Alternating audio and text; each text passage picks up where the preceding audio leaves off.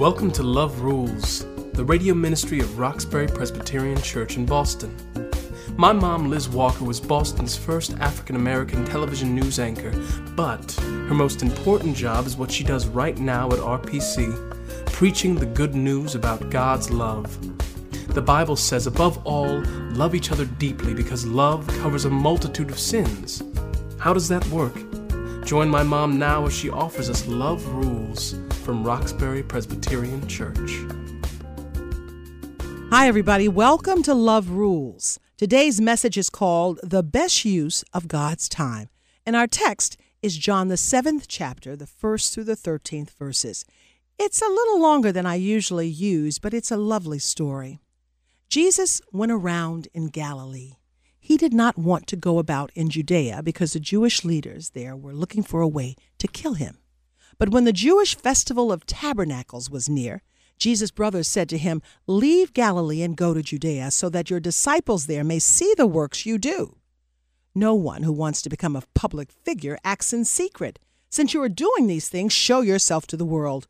For even his own brothers did not believe in him.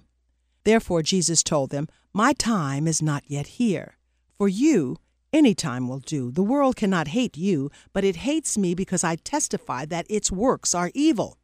You go to the festival," Jesus says. "I'm not going up to this festival because my time has not yet fully come." After he had said this, he stayed in Galilee. However, his brothers had left for the festival. Eventually, he went also, not publicly, but in secret. Now, at the festival, the Jewish leaders were watching for Jesus and asking, "Where is he?"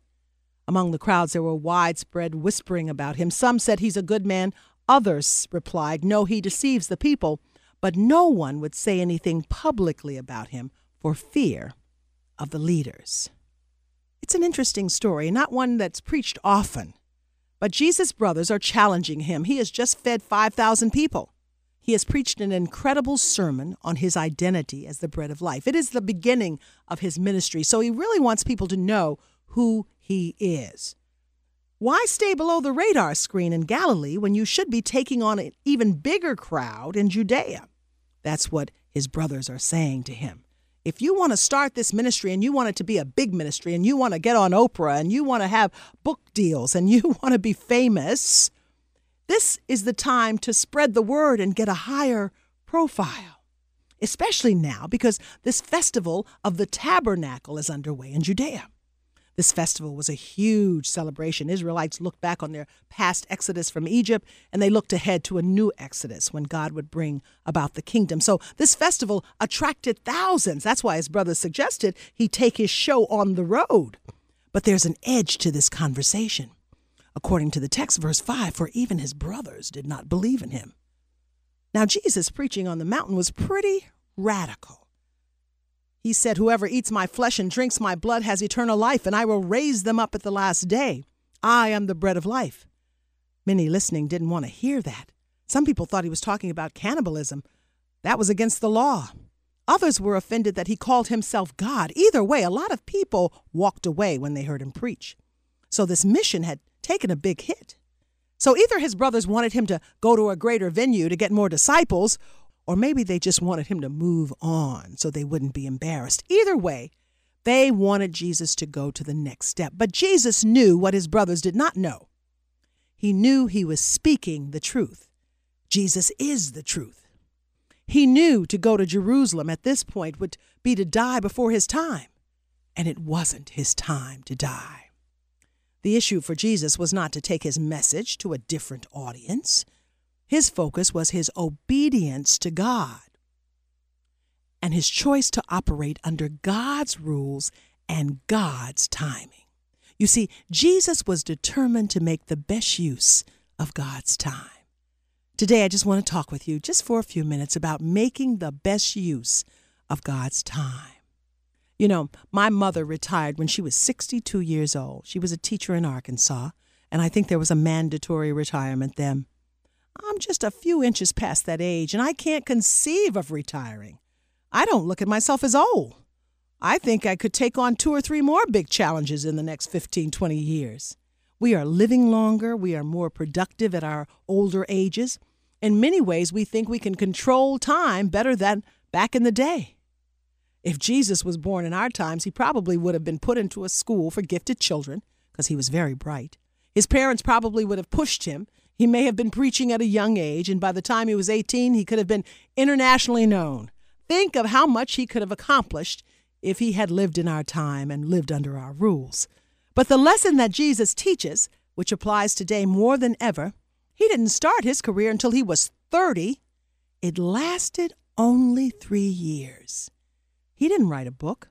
He didn't hire a public relations firm. He didn't have some master plan written to explain his legacy. The New Testament was written hundreds of years after he died. Jesus didn't have all those luxuries, and here we are, more than 2,000 years later, still talking about Jesus. And Jesus is still changing lives. Now, that was always the plan, but it's also is possible because when he walked the earth, Jesus made the best use of God's time. You see, this is all about God's time. I'm so glad you're with us today. Here's a special invitation. Join me at Vision New England's GO Conference at the Connecticut Convention Center in Hartford, May 20th and 21st. Hear some dynamic preachers. Be inspired and uplifted while together we learn more effective ways of taking the gospel to our friends, our neighbors, and co-workers in order to do justice, love mercy, and walk humbly. That's Vision New England's GO Conference, May 20th and 21st in Hartford, Connecticut. And here's a special deal. If you're a Love Rules listener, you can log on to goconf.org. That's GOCONF.org. And then go down to the coupons part of the registration. And after you've registered, just type in Love Rules and you'll get a 15% discount. And you'll hear some messages that just may change your life. So join us. We are so confused when it comes to time. We think we control time, but we really have no control at all. We don't control when we are born or when we die. We try to speed up time, slow it down, kill it, make it up, but it really is not ours to control. I was just reading an article that said before clocks, the sun controlled time. Can you imagine back in the day? Railroads invented standardized time so that they could get their material across the country. So timing as we know it now, including daylight savings time, is a relatively modern construct in order for consumerism to thrive. Who knew? But in Jesus' 3 short years, he achieved all that God intended him to achieve. Which is why before he went to the cross, he could pray, John 17:4, I glorified you on the earth, having accomplished the work which you have given me to do. God had given him a purpose, and he lived to that purpose. He came to offer salvation through his sacrificial love in order to glorify God. 3 years it took him on earth. Jesus made the best use of God's time. Had nothing to do with longevity. Nothing to do with quantity of life. It was all about the quality of his life. So the question for us today, how can we make the best use of God's time? Now, Jesus never strayed, not once, from his purpose. We talk a lot about purpose. People are confused that it means a certain vocation, that you have to be a preacher or you have to have a mission trip. But that does not have to be our purpose. The danger in that attitude is that you think you are not useful to God unless you're doing something big. We were created, all of us were created to glorify God. That means living our lives, whatever our lives are, 24/7 in a way that reflects the greatness of God, his power, his faithfulness, his grace, and his love. You can do that on the mission field in Africa. You can do that at the Stop and Shop. You should live with the goal of finding God in everything, finding love in everything, being love in everything. What's love got to do with it? Love. Love is the key. It puts the other person's needs ahead of yours. Love is giving over the top. Love is always reaching out. It's not just for people you know. It's particularly for that stranger. That's love through hospitality. That is what glorifies God. Now, there are many other parts, as you know, of this walk. There's many parts of what we have to do to fight sin and turn away from it and be honest. But I've got to tell you, it all has to happen in love. Have you ever thought about all the power that Jesus gave his disciples as their divine right? The power to heal, to exorcise demons, to raise the dead. We are reviewing the book of Acts at Roxbury Presbyterian Church in our Bible study, and we're talking about this power. And it seems so distant in some ways. It was just that time period. It was just for the beginning of the church, and it could be. But some of that power is ours to claim.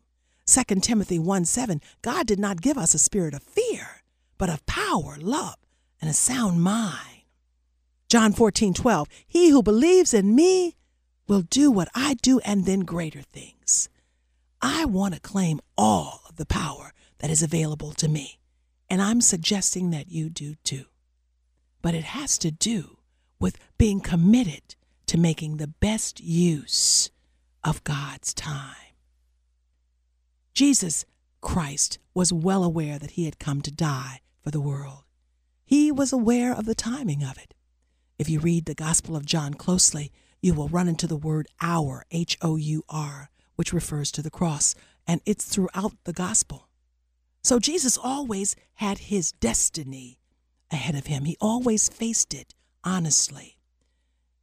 He knew that he was headed to the cross, but he also knew he was headed for eternity. It's not always easy for us to understand or schedule every moment of our lives in God's timing, but we can do better than we do.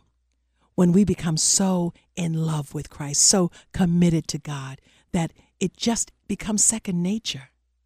It is in love that we make best use of God's time.